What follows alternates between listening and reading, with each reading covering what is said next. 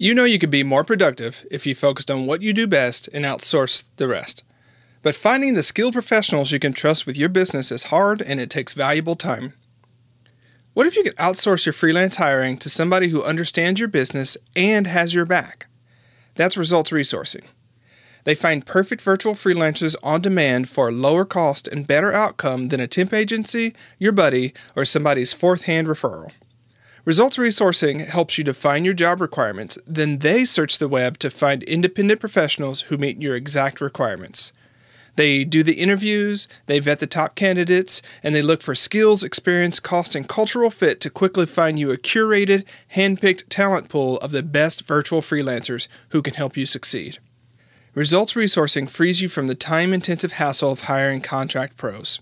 They do it for you. Go to resultsresourcing.com and let them find, vet, and hire your next freelancer for 35% off with the code PFPOD.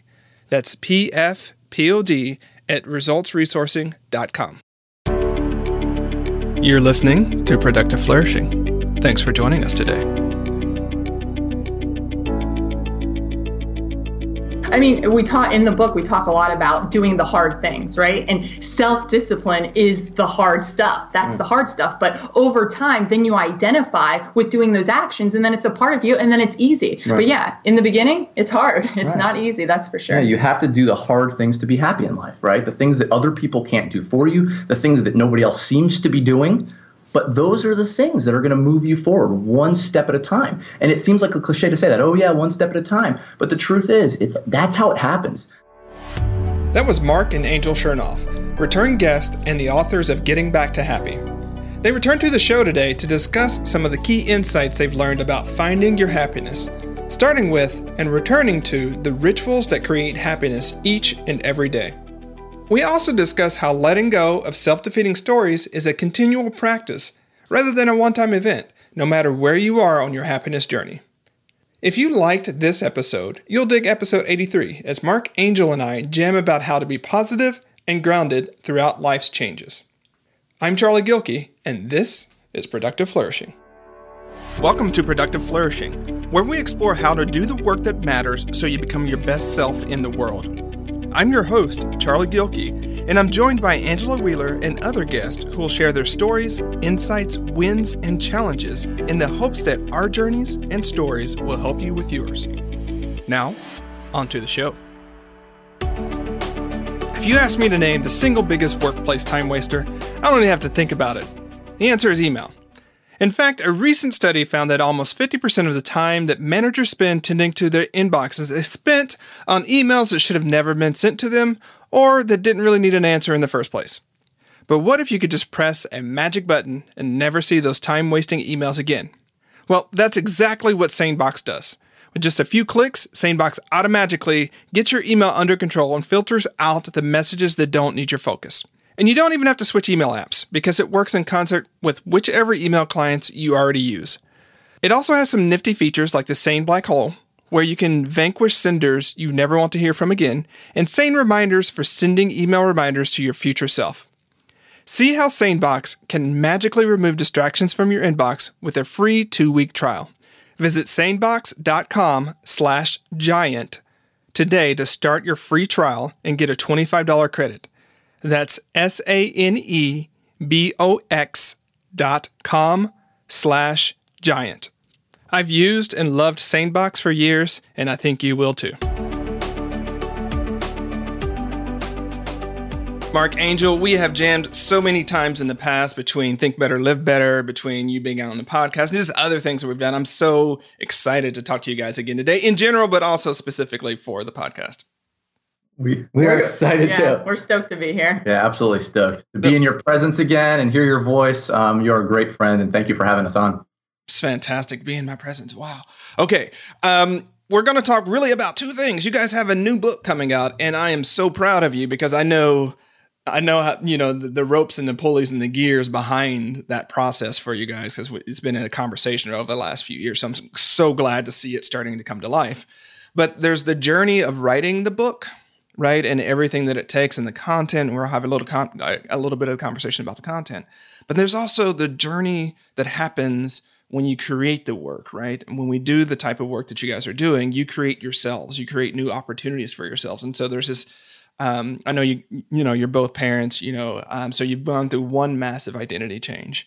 But the journey that you're on is similar in the sense that there's an identity change that's about to happen as well. We can talk a little bit more about that. So mixing that, I'm going to jump a little bit in and talk a little bit about some of the elements of the book, right? And there were some that really popped up for me. And one was the focus on rituals, which, a lot of times when we think about happiness, it's not the first thing for people to think about rituals. So let's jump in there. Like, what is the power of rituals and how does that relate to getting back to happy?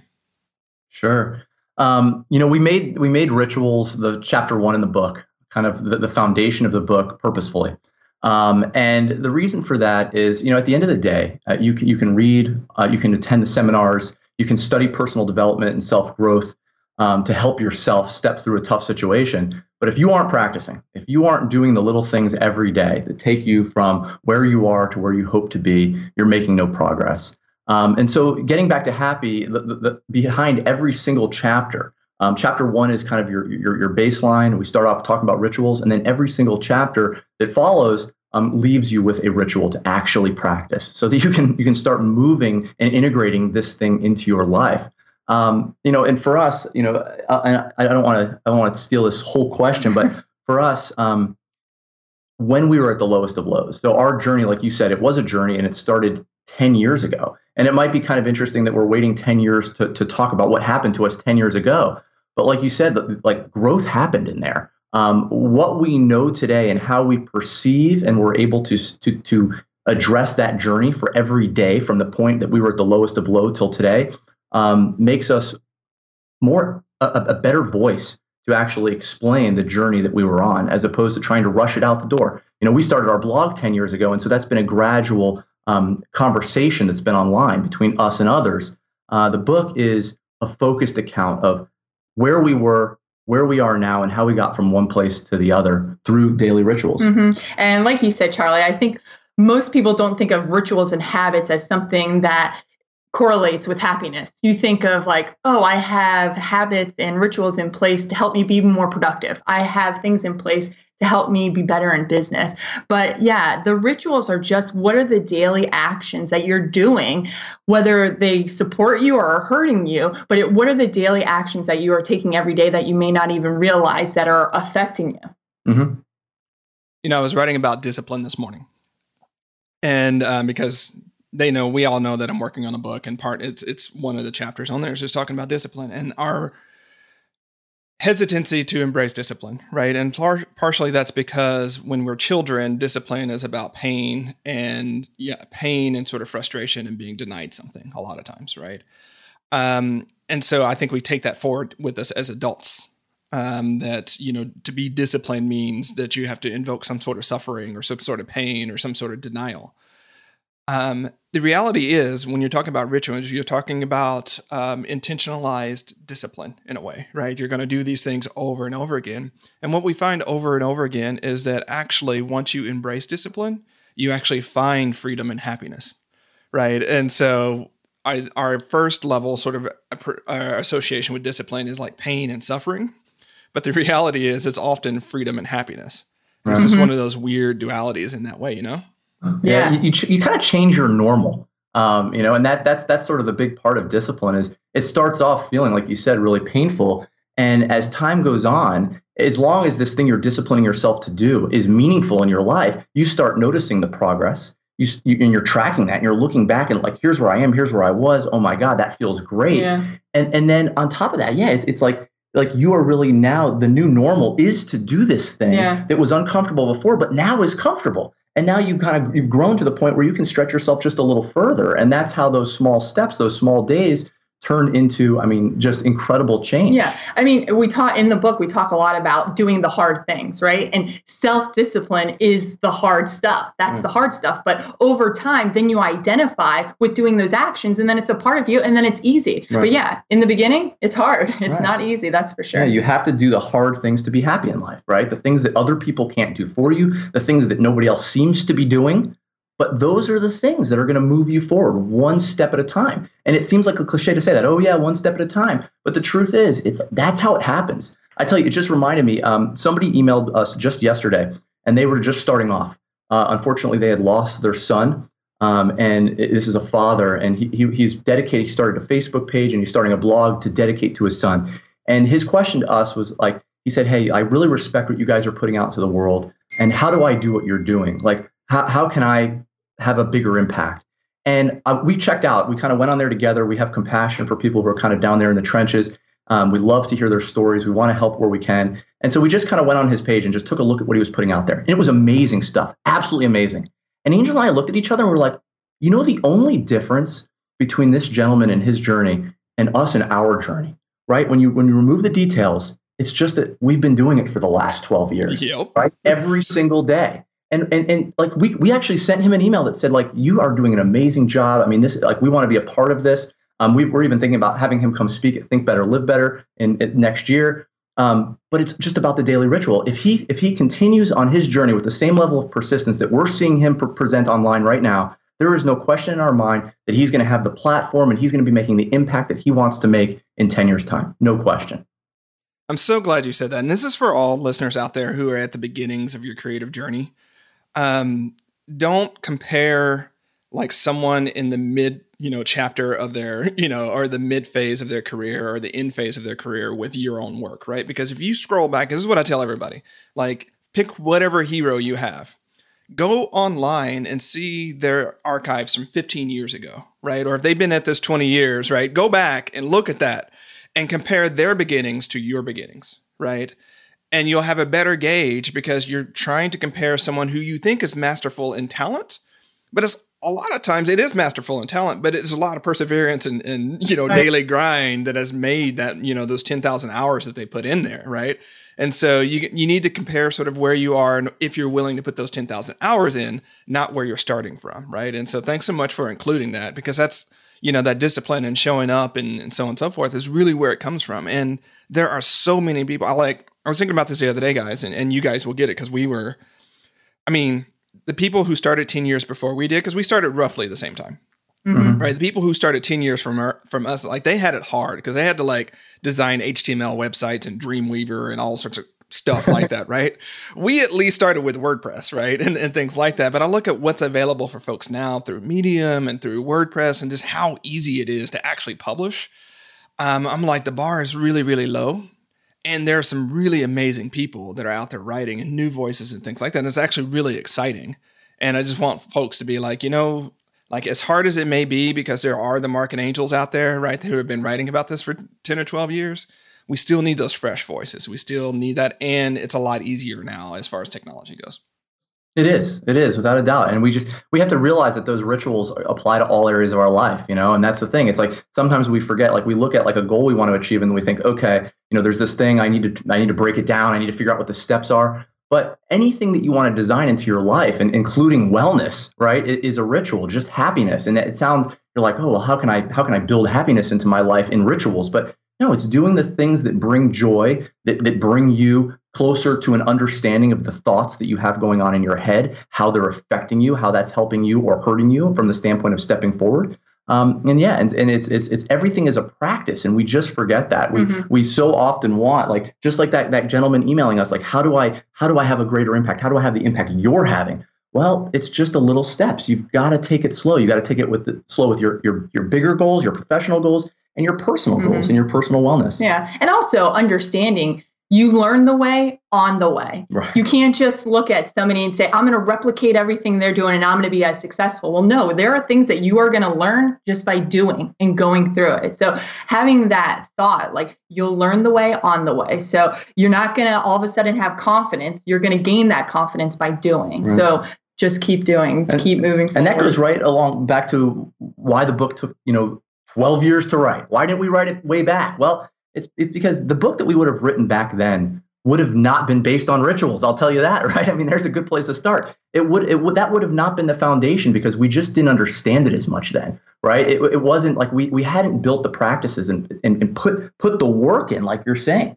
Like, 10 years, 12 years down the road, you learn the way on the way. And now we understand things about ourselves, about the business, about what words matter to people, and what resonates from the coaching we've done over the last decade. So it's all part of that, putting in the work, putting in the time, taking it one step at a time, tracking yourself and looking at, let's look at the progress and let's reflect on what we've learned this month, so that we can, figure out where we slipped up and where we've really done great so that we can do more of that. Mm-hmm. Here's where we're going to fuse sort of the journey and the content, because from my perspective, you guys are accidental self-help teachers. Like you didn't think, I'm 26, I'm going to become a self-help author, right? And I know all of the words that come, all of the feelings that come up when you're oh, you're a self-help author, right? Because there's a whole journey there as well, right? But there's this thing where it's it takes a while to realize, especially the way that you guys got into self-help, right? Because it really was self-help. You guys were going through duress, right? And it wasn't about oh, it would be good to make our life a little bit better. It was more our life is actually really hard right now. And what can we do to make it better? It was done out of necessity. You're 100% right. Which is interesting. We were 100 totally accidental. And we've said that time and time again. It's we didn't say, oh, you know what? Let me crack open some Byron Katie, some Eckhart Tolle, some Tony Robbins and just start reading. It was let's do this because we are in a place we can't figure out how to take the next step forward. And it was kind of moderate depression. It was collective between the two of us. And it was sort of okay, we're here. We're not moving forward. We've done this long enough. Well, how can we support each other? And that is certainly a silver lining of our story at the beginning, that we had each other to talk to, even though those conversations weren't the greatest in the beginning. But we talked to we made that kind of pact to each other that we're going to help each other step through this. And that's when we dove into personal development. Yeah. And as you know, Charlie, our blog was started as a public accountability journal. It was started as the place that we were literally writing the notes that we were reading that we wanted to hold ourselves accountable to in the Byron Katie's and the Eckhart Tolle books and so forth. And it was just interesting how, talking about it publicly, being willing to share that, and be vulnerable and say, here's where we're at, which isn't a great place, resonated with others out there. And then there, obviously there's a black box between that point and now, but there was a slow transition of understanding it, of helping others for free, just saying, hey, listen, I'm on this journey with you. They left a comment on the blog. We got in touch, and through that, moving into more serious coaching and becoming certified in that, and writing books and so forth, and running courses. So it's been, the work is incredibly rewarding because it's incredibly personal for us. It's a lot of the people that we talk to are on a journey that is similar to ours, and we resonate so deeply with that. Yeah, and my point about being sort of the accidental teachers here is, even though we're seeing a trend whereby people who have a little bit of experience and a little bit of expertise then claim the mantle of expertise, expert, I know all about this because I've studied this for 2 years, sort of scenario, which is somewhat casting shade, but it's just a pattern that we see now, right? From my recollection, it took you guys a good 6 or 7 years before you really sort of embraced that role as not we're going through this together, on the peer side, but actually no, we have learned something that we are now sharing with you in this way, in this sort of teacher way, as opposed to in this peer traveler way. Does that feel true to you guys as well? Absolutely. Yeah, you're absolutely right. I think we didn't even feel confident giving advice until we were going through it ourselves and then had experience. Okay, because we were getting comments and feedback saying, hey, can you help me with this? And we were like, well, who are we to give this advice? And then it was like, well, wait a second, we actually do have some answers because we have experienced this firsthand. And so, yeah, maybe we are in a position where we're able to help others because we've walked through it ourselves. Yeah, it was interesting. And you're 100% right on the time frame too. So 10 years ago was probably the lowest of our low, and it wasn't, even just to give you an idea, we released what is now kind of our flagship course product, called Getting Back to Happy. And it's an online course that we offer coaching with. And that did not come out until 2014. So you got to figure, there was a good like 6 to 7 years in there where it was studying it. It was helping others for, volunteering, and putting time in to understand really how this process works. And as you know, I mean, you've been at the Think Better, Live Better conference, our live annual event. And that didn't happen until what was that? That was 2016 was the first one where we started getting serious. Yeah. Like the first speaking gigs we were doing were like in 2013, 2014. So it was like there were many years in there, like we weren't trying to jump into it, And I mean, maybe that's because the intention wasn't for this to be our business. Like you said, we are kind of accidental entrepreneurs in that regard. But by the time we were ready and we were ready to kind of put ourselves out there with more kind of in the forefront. I mean, we had put in many years of work prior to that, and there's still a lot to learn, right? I mean, we're definitely not at like the Byron Katie level, right, or the Eckhart Tolle level, or any one of those people. Brene Brown comes to mind as just being an amazing human being that we study, that we learn from. But we're somewhere in the middle, and I think the middle is a great place to be because that's where you're learning. And that's where you're hopefully able to make an impact, where you can really kind of put yourself out there and sit down with people and have the hard conversations and tell the hard stories. Thanks so much for sharing that. And the reason I wanted to sort of extricate that is because there are a lot of people out there who are either just getting started or maybe they're mid and they're like, why is this taking me so long? Like this person started last year and now they've got a book deal and they've got the thing, or they've got the best podcast, or they got some level of success that person, like the worrier is worrying about, right? And it's just sometimes you have to go through it and you have to learn, and it takes a while for things to come together. Right. And it's not just about your content. It's about this identity piece we keep playing with, right? You have to change the way that you see yourself and see that you have evolved to a certain degree that you're now comfortable. And that can't really be forced. Right. And trust me, people try to hire me to force that. And I'm like, I can't force that. Right. It's going to take time, and it's going to take practice, and it's going to take you showing up and falling down and scraping your knees and standing back up and, being courageous and things like that. So thanks for sharing that, because I know a lot of folks look up to you guys and, people who have book deals and things like that in general. And it is this unfolding process. And, as you said, Angel, you learn the way on the way, but you learn to live life by living at the same time. Right. Yeah. And that's a crucial piece. Yeah, absolutely. And oftentimes, if you're looking at someone and saying, oh, they accomplished this in 1 year, 2 years, most likely you don't really know them because you're only seeing the highlight and you're not seeing all of the work that went through to get there. Yeah, it's such an interesting thing that like we have that perception. We look at somebody who suddenly became like in the public eye, and we think that somehow that happened overnight. And most of the times, even the people that only appear to be like they suddenly have that best-selling book or the hottest new podcast. It's like there was a lot of work there's a couple people that get lucky, but most of the time, I mean, we're talking like 99% of the people have put in a substantial amount of work and have been very, very disciplined in taking those steps to get there. And sweat, tears, everything. Like it's not glamorous. Let's put it that way. and that goes circling it back around to happiness, right? And stepping through adversity and overcoming the odds when you're dished, loss in your life, deep loss in your life. It is not like it's nice to say, I want that quick pill. Like, give me the pill that's going to get me to feeling better. Right. And it no matter whether therapy, medication, like regardless of whether that stuff's involved, and sometimes it's very helpful.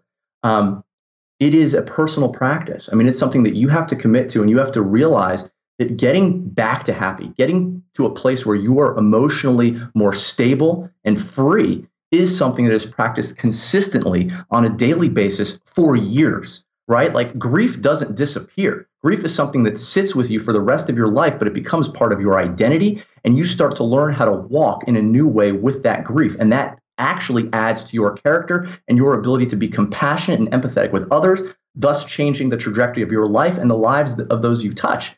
It is not something that you jump to. You have to go through it to get there. But getting there, it's one of those things. Like there are things that are going to happen to you that you would wish on nobody else.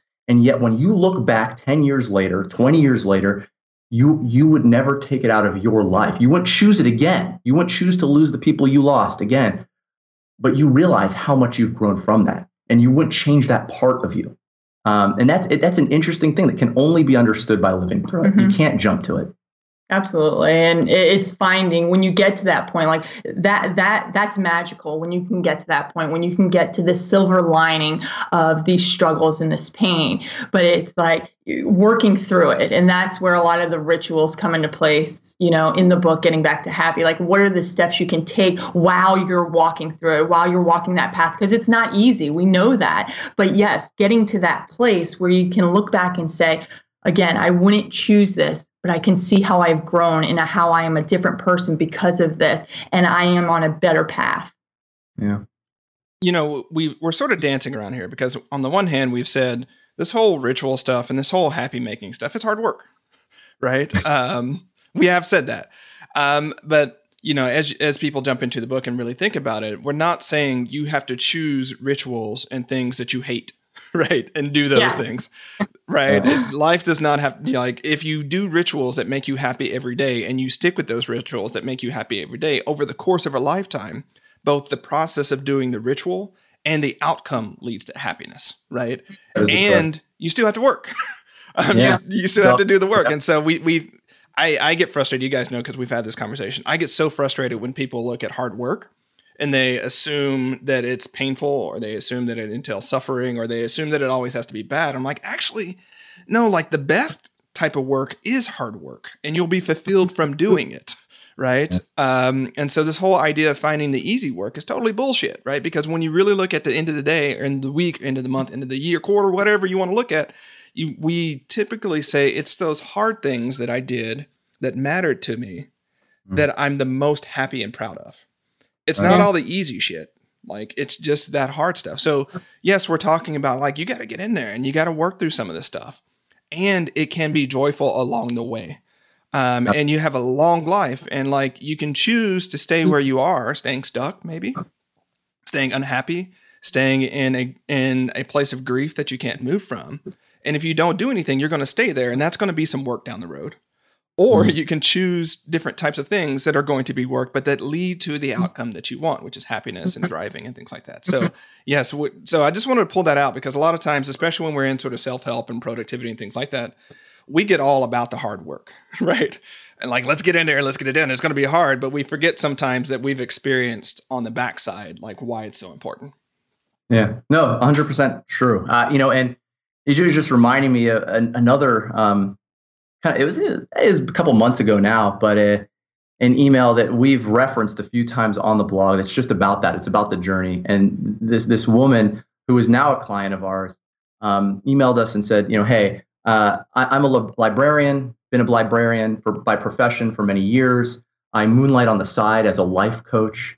And the reason she did that had to do with grief and loss in her life. And there was a very, very strong tie, like kind of her personal journey. So we resonated deeply with that. And she said, my dream really, and has been for several years, is to go back to school and get my degree in psychology. Like, I really want to go from, and she was in her late 40s. So, so she wasn't like a young spring chicken, but she has plenty of years left to live, plenty of career left. And so her question was kind of like, but I'm in my late 40s. So like, to do this, go back to school and get the necessary degrees is going to take me like another like 6 to 8 years. And by then I'm going to be in my 50s. And, what do you guys think about this? And I mean, we were there with her and we just said, how old will you be if you don't do it in that 6 to 8 years? You're going to be the same age. I mean, time is passing anyway, right? So what is it that you want for yourself? What is going to be most meaningful to you? And what are the steps that you can start taking to do that? And that is hard stuff. But she's on the journey now and back at school taking those steps because she realizes that is meaningful to her. And yes, it's hard, but like you said, there's joy in that. She's seeing progress now. Those classes are getting checked off. She's learning, she's growing, and the level of her mindset has changed so drastically in just a few months. And it's remarkable to see, like, yes, hard, absolutely, no question about it. Worth it? Yes, absolutely, no question about it. Joy found there? Yes. So, yeah, I mean, we just have to keep that in mind, when we're going through a personal struggle, when we want to get ourselves personally from one place to another, or when we want to move a business or some idea, a career idea forward. I mean, it is about investing in those small things that you have to do daily to get to do the hard thing that has to be done, Yeah, I mean, exactly. You're going to be spending your days doing something, right? It's just true. As long as you're alive, you're going to be spending your days doing something. It's a truism. It's the point that we're pulling out is, what do you want those days to be filled with, right? And it might require work. And you know what? That's a great thing, right? And just as a side note here, again, to some stuff that I've been working on in the book, I think we all, especially people in our age group, because we're sort of in that, mid 30s, 40s sort of thing, we need to break this idea that the end of one's career is in that 55, 60 timeframe. Because with medicine and with technology and with things like that, we should plan on being productive, contributing members to society until we're 85. Yeah. Right? And so, we're just now warming up to the idea of second acts. We really need to start thinking about third acts, right? What happens when she spends those 20 years or 15 years being the psychologist, and then she's 65 and she's like, I'm good. I want to do something else. She's still going to be 65, to your point, Mark, right? Yeah, absolutely. And whether she chooses something else, like if it takes her another 10 years, she's still going to be 75, right? One way or the other. And so we just need to warm up to this idea that we can make this new choice, but that new choice will require letting go. It will. So let's talk. Go ahead. I love that thought process. I love that idea of letting the boundary of, I don't have enough time. You're removing that altogether. And then if you were to remove that, then what kind of doors would open for you? Yeah. I mean, so if you're mid 40s, our joint question, because I see them nodding, is what are you going to do with the next 40 years of your life, right? Not just the next 10 years of your life or next 15 that you've encapsulated in a certain career, but you've got 40 awesome years ahead of you, right? A lot of contribution, a lot of change, and a lot of ways to manifest your creativity. Oh, by the way, I heard on The Indicator the other day, which is one of my new favorite podcasts, that the average age for people who found successful startups and small businesses is 45. It's not the 22, 23-year-old Mark Zuckerberg or Steve Jobs. It's 45, guys. Right. Yeah. And it's going to continue to age up because of technology, because of different things like that. And so if you're 45, you're like, oh man, I should have started this business when I was 20 years ago. Guess what? You're in the prime age, right? Yeah. If you're an author or if you're a writer and you're like, I should have started writing books when I was 20. Guess what? You're in the prime age. Get to it. That's a great point, Charlie, that we have more time. We have to be respectful of our time, but we're not like out of time, and I don't think it's never too late, right? You can always make a small shift, and that's really what it takes, right? It's that first step that really matters the most. Of course, you've got to keep stepping, but you've got to make that decision for yourself. And we've seen that time and time again. It reminds me of even like at Think Better, Live Better. I know a few times people have come up to us. So a lot of moms and dads will attend with their children, and that's been a common question. Like, like a son or daughter, they're there on behalf of their parents. The ticket was bought for them. They're not embraced with and engrossed in our work just yet. But asking these kind of fear-based questions of, I don't want to make the wrong decision with the college the college career choice, right? Like, I want to choose the major properly. I want to, as if at 17 or 18 they should somehow know what they're supposed to do for the rest of their entire life, right? Yeah. And I mean, of course, that's we are always growing. We are always somewhere in the middle. And like Angel said, when you can remove that, the age out of it, the question is what makes the most sense for you? And yes, you have to think about your family, especially when we're talking about career change. I mean, we have to talk about money, think about it, be smart about it, make sure, that the income is there to support your family if you have one, to support yourself. But that doesn't mean you can't make changes, right? You can do both. It's not one or the other. It's about realizing that small shifts can start being made that allow both to happen, you know? And knowing that there is no bad decision, there's as long as you're making a decision, you're making progress. No decision is the problem, but taking a step and making a decision, whether it's what college, what job, or whatever it may be, making progress and stepping forward is the key. Agreed. Was that at Think Better, Live Better where one of the speakers commented, I don't know who said the quote, unfortunately, but it's like, it's not the choices that I made that I regret. It's the choices I didn't make. Or it's not it's not the chances I took that I regret. It's the chances I didn't take that I most regret. And the same sort of thing is like talk about it in terms of project world, which is 3 to 5 year projects where you're working on some aspect of your life or your career or your business. And just our life is chunked into these 3 to 5 year spans. Right. And the beauty of that is that 3 to 5 years from now, you're going to be working on something else no matter what you do. right? There's going to be some new thing. It could be, in my world, like having a new kid is a project, because you guys know, right? It's a whole thing, right? It's a whole thing. Or starting writing a book, that's a whole thing. Or, scaling your business from one to the other, that's a business. Changing careers, that's a project. So these are all projects. And the beauty of that is you don't have to know, right, what you're going to be doing for the next 20 years. Nobody knows that. Mm-hmm. It's like, for the next 3 to 5 years, are you working on something that matters to you, right? Are you making those changes? Are you developing? Are you getting back to happy in this section of your life? And if that's what you're doing, then great, keep doing that. And then 3 to 5 years later, figure out the next thing. But you can't see it now. Right. And such a big part of that is daily reflection. Like Angel and I are big proponents of just daily journaling and reflection. It doesn't have to be long journaling. I mean, we're just talking about like, you sit down at the end of the day, you reflect on what you've learned, what you've seen, what you're grateful for, little things like that. I mean, it can be kind of cliche to say that, but like just the process of sitting down there, like ritualistically and doing that brings awareness to the things that you are learning, the things that you're doing, the things that you want to accomplish, and the things that you are grateful for, even though they're not the big things, right? Mm-hmm. Because the project's 5 years long. The project could be 10 years long, but the little things like keeping track and reflecting on a daily basis is sort of where some of that joy is found, where you start to notice that progress in your life.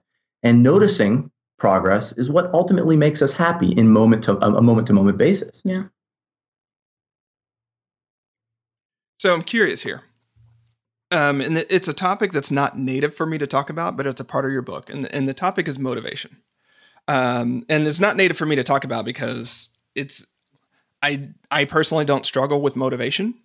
I struggle with too much of motivation sometimes, right? And so I forget. Oh well, we need to talk about that. But a lot of times when we start talking about these steps people need to make, it comes down to motivation. So, give us some nuggets about motivation, how one might find this motivation to start making these changes and getting back to happy. Sure. I would say, like, one that comes to mind is understanding your why. Like, what is holding you back right now? Why do you want to be in a better place? Like, how are you feeling now compared to how do you want to feel? And holding on to that and saying, okay, well, I know I don't like where I currently am right now, but this is where I want to be. So understanding that, and the why though behind it, like, why do I want to be happier? Why do I want to be in a better place? Is it for my family? Is it for my peace of mind? Is it for my own health? But understanding why will keep you motivated when you're having to do those hard things. Yeah, I agree. And then taking a look at, on the flip side of that would be taking a look of what's holding you back. Mm-hmm. Go back to rituals and you ask yourself, like, what is it I want to change in my life? And what do my ideal circumstances look like you're talking about, right? And then, what are the rituals that are, leading me not to get there? Like, what is this thing I want to change in my life? And like, and what's hurting so much? And what are the daily rituals that are leading to this circumstance I'm presently in? What are the thought processes? What am I telling myself? What's the story? What is it that's keeping me here and not allowing me to step forward? And what are the rituals that will actually get me from point A to point B? And sometimes when you start breaking it down to look at like the little daily things that you do that are keeping you stuck, you realize that it's not that difficult to make small shifts, right? Because when you think about like, I want to achieve this thing, or I want to, obviously you need the why. I agree with that entirely.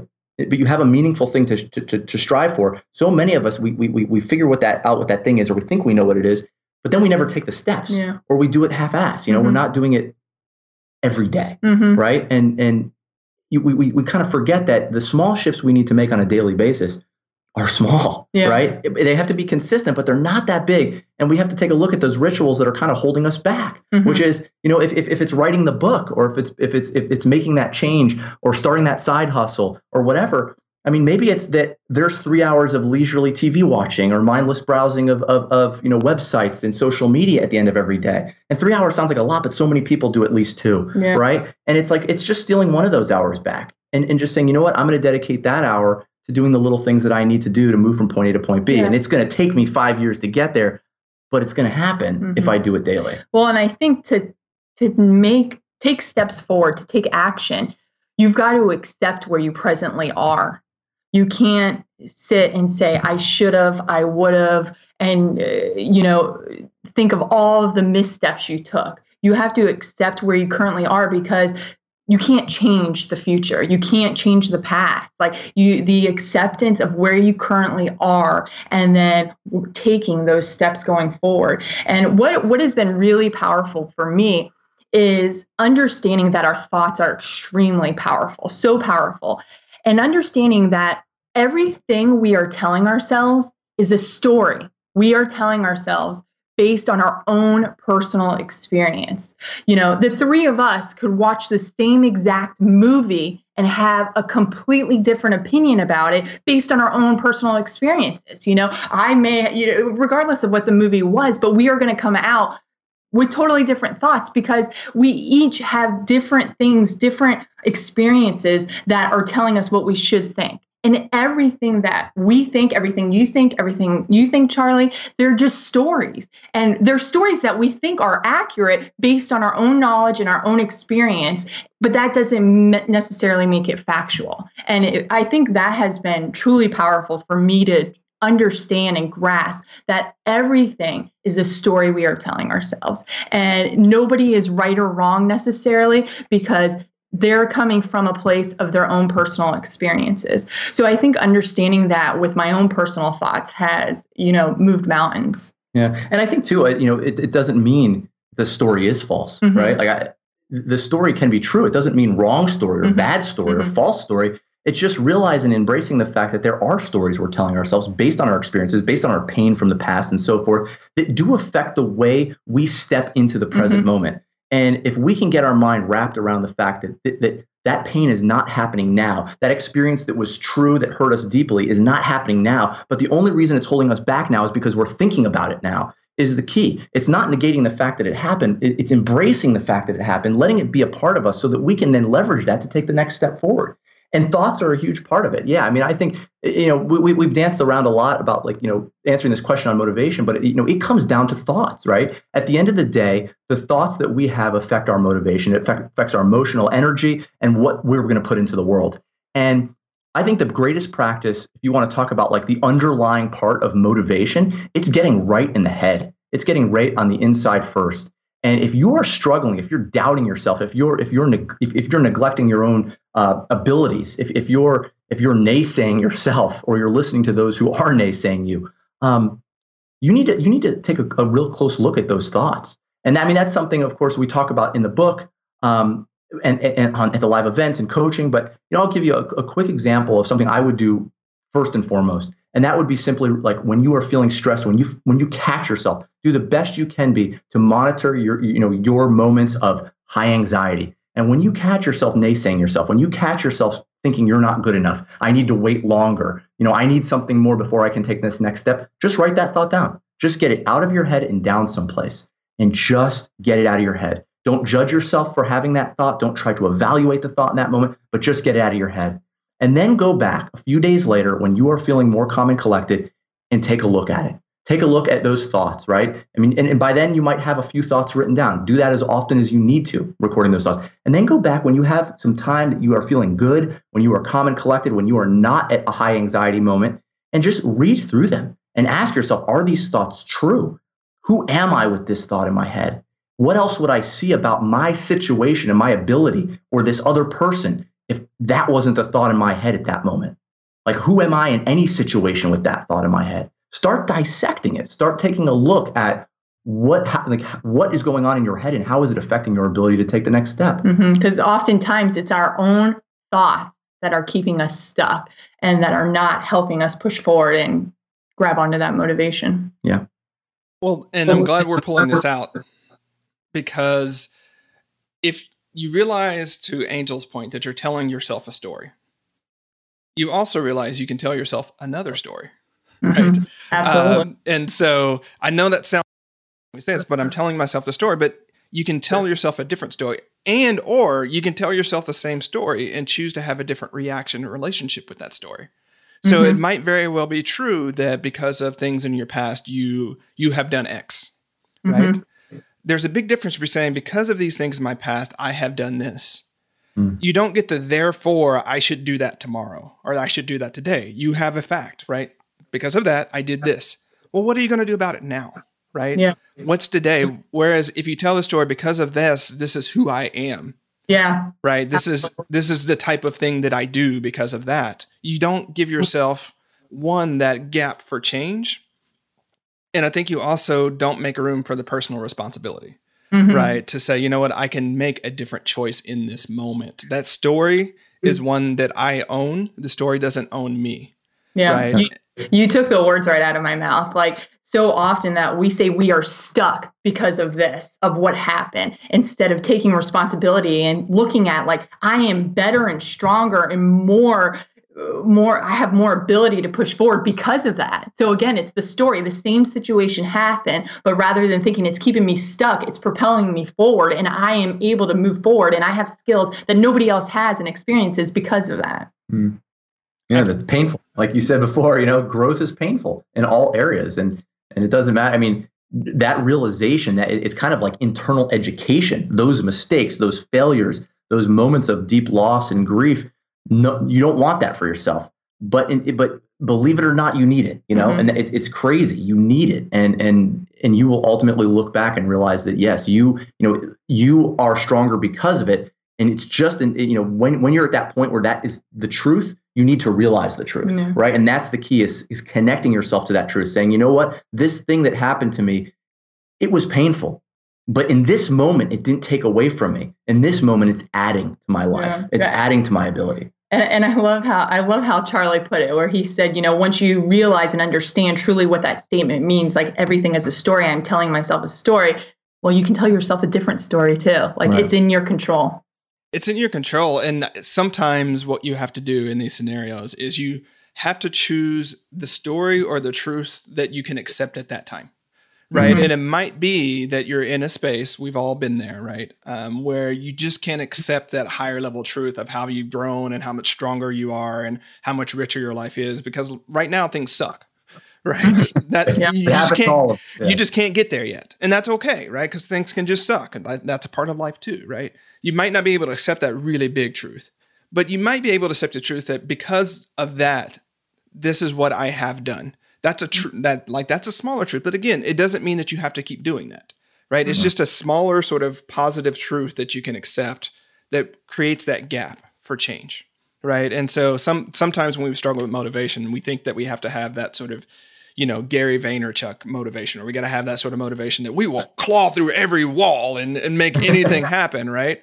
Which some folks have that, but sometimes it's just a motivation to stand up from the couch, right? Yeah. Worry about the wall later on down the road, right? Right. But just get off the couch, that one action, and then follow that with a step, and then follow that with one other thing. And sometimes that's where we are in life. And so, though we are talking about there are big fundamental truths about yourself and about your life that are true and that you can accept that story. Sometimes you're just not there, but there's a smaller truth about yourself that you can get to and you can leverage and ratchet up from there. Yeah. Goes back to the small steps. Might sound cliche, but like most cliches, there's truth in them, And getting off the couch, getting out of the bed. Absolutely. One step at a time. Yeah. And challenging yourself to find that truth too. I think, I think that word has just been echoing back and forth between all three of us here. And, what is true, and is this story I'm telling myself true? What part of it is true? How much of it was true in the past, but isn't true today? If I'm strongly feeling it, looking at an opposite, and let's talk about the opposite of this thing I'm telling myself. And is there any truth in that? Can I give myself some just good perspective? Just really again, it's work. Dive into it. Don't just go to the surface. Like when something's holding you back and there's something that you want, dive in, dissect the pieces so that you can take those steps. Yeah, I'm going to do a quick plug here. Marc and Angel were with me for episode 83, and we did go through the self-inquiry process there. And so if this process of illuminating your thoughts and asking whether it's true is a practice you want to do, listen to episode 83 because we go in deeply about their process for doing that. And it's a really useful process. I've seen them do it multiple times on stage and with people. So check that out if you have some story reframing and retelling that you need to do and you're wanting a methodology for doing that. So let's talk about where you're growing now and what new challenges that you're facing, because, you've got a healthy, gorgeous son. You guys have a great relationship. You're not in the duress that you were 12 years ago. You've got, a really substantial book coming out, and there are a lot of great things happening. And so there's this idea that some people have that once you reach a certain level, like you're just kind of done, or like there's the living happily ever after sort of aspect, right? But we know that there's that living piece, right? That is not quite just a happily ever after. So where are the places in your life right now that you're having to show up in a different type of way and use your own sort of medicine to get through the process? Well, I got a good one for you, Charlie. I'm not going to lift my foot up right now, even though you can see me here, but I broke my foot hiking about 2 weeks ago now. It's called a Jones fracture. It's at the very base of the pinky toe, the fifth metatarsal. It is a notoriously slow fracture to heal. The average fracture in the human body heals in 6 to 8 weeks. The Jones fracture is typically 12 to 16 or not at all, based on the low blood supply in that area, in which case it requires surgery. So I'm only 2 weeks in now. 2 weeks from today, I'll get another X-ray to tell me whether my bone is actually calcifying. For the last 2 weeks and for the next, it could be 16. I'm allowed to put zero pressure on that foot. That is what's going to give me the best chance for healing without surgery. What does that mean for my life? Well, when you can't walk suddenly, things are different, right? You're walking around with crutches. And you have to, you really have to go back to, like, you feel sorry for yourself when it first happens. You're in pain, right? You're physical pain in this case. And then you start realizing, you know what? Could have been my head, right? It could have been a lot worse. I work with my hands. I'm a writer, right? A lot of my business can be done via the computer. I don't necessarily need to walk every minute. It's my left leg and not my right leg. I can still drive. I start looking at the things that I have to be grateful for, right? And I can think of, good grief. I don't want to drop names, but Scott Dinsmore, Angel and I were hiking together. I break my foot. Scott Dinsmore lost his life. I know he was a mutual friend of both of ours. It's wild that when something like this happens, it makes you reflect on a lot in your life, how fragile our bodies are, how fleeting things are, right? Your health can change literally in the blink of an eye, and how drastically it will affect your day-to-day life. And yet how there are so many things to be grateful for despite that. And the willingness to work through that, right? And be open and honest about it and talk to somebody, when this first happened, I was in severe pain. it was hard to say, what's my life? We've got the brand new book coming out. It's like, we're supposed to be going on a book tour. We're flying to New York City for the Megyn Kelly show. We're flying out to LA for the Hallmark Channel interview. And it's crazy. It's like, well, now I've got to do that on crutches, but I get to do that, right? It's like, that's an amazing thing. I think this is a great example on Mark knows the work, right? Like, he knows the personal development. This is what we do. Yet when he hurt his foot, he still struggled with the thoughts that go through his mind and like, oh my gosh, I'm bitter. I can't do this. I'm upset. And so it's a prime example that it's a constant learning process. Like, you don't all of a sudden wake up one day and you're enlightened and you'll never take anything personal again, or you'll never have a negative thought cross your mind. No, that's impossible. And so I think this is a great example that it's a constant learning process. You've got to take those steps. You reevaluate your situation and what's the positive side. And, for me right now, we have, this new book coming out and we're super excited about it. And we're going to get some national exposure that we're not used to. And so for me personally, I'm like, oh my gosh, I start to have the imposter syndrome. Like, are we really, do we deserve this? Do we know enough? Are we enough? Are we not enough? And so those thoughts go through your mind. So like I said, we're constantly practicing the work too. Mm-hmm. It's never like, oh, like you said, it's not happily ever after. We're smooth sailing from here on out. No, I think it's the acceptance that you're going to struggle. You're going to have bad days. You're going to have thoughts that are not helping and pushing you forward. But knowing that, okay, I've got a toolbox here of things that I can do that can help me overcome this and have better days. Yeah, it's a constant practice. None of us are above this. We don't learn ourselves out of this, right? This is life. Like you said, Charlie, we're gonna live, work, and grow until we're 85, I hope, right? I mean, most of us do these days.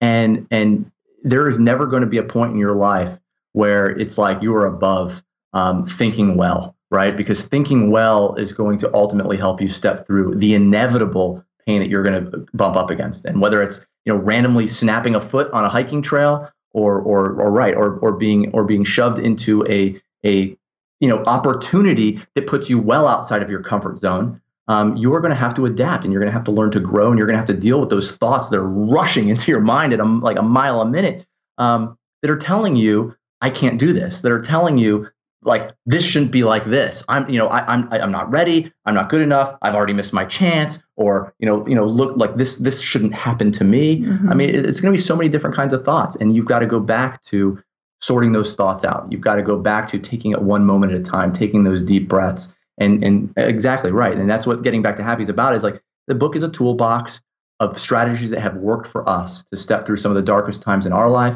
and have also helped hundreds and hundreds of coaching clients over the last 10 years step through things as well. And it's crazy. I'm like Angel said, we're right back. I mean, because of the great opportunity of the book and the exposure we're going to have for it, and just breaking my foot. I mean, right back to using those same exact tools.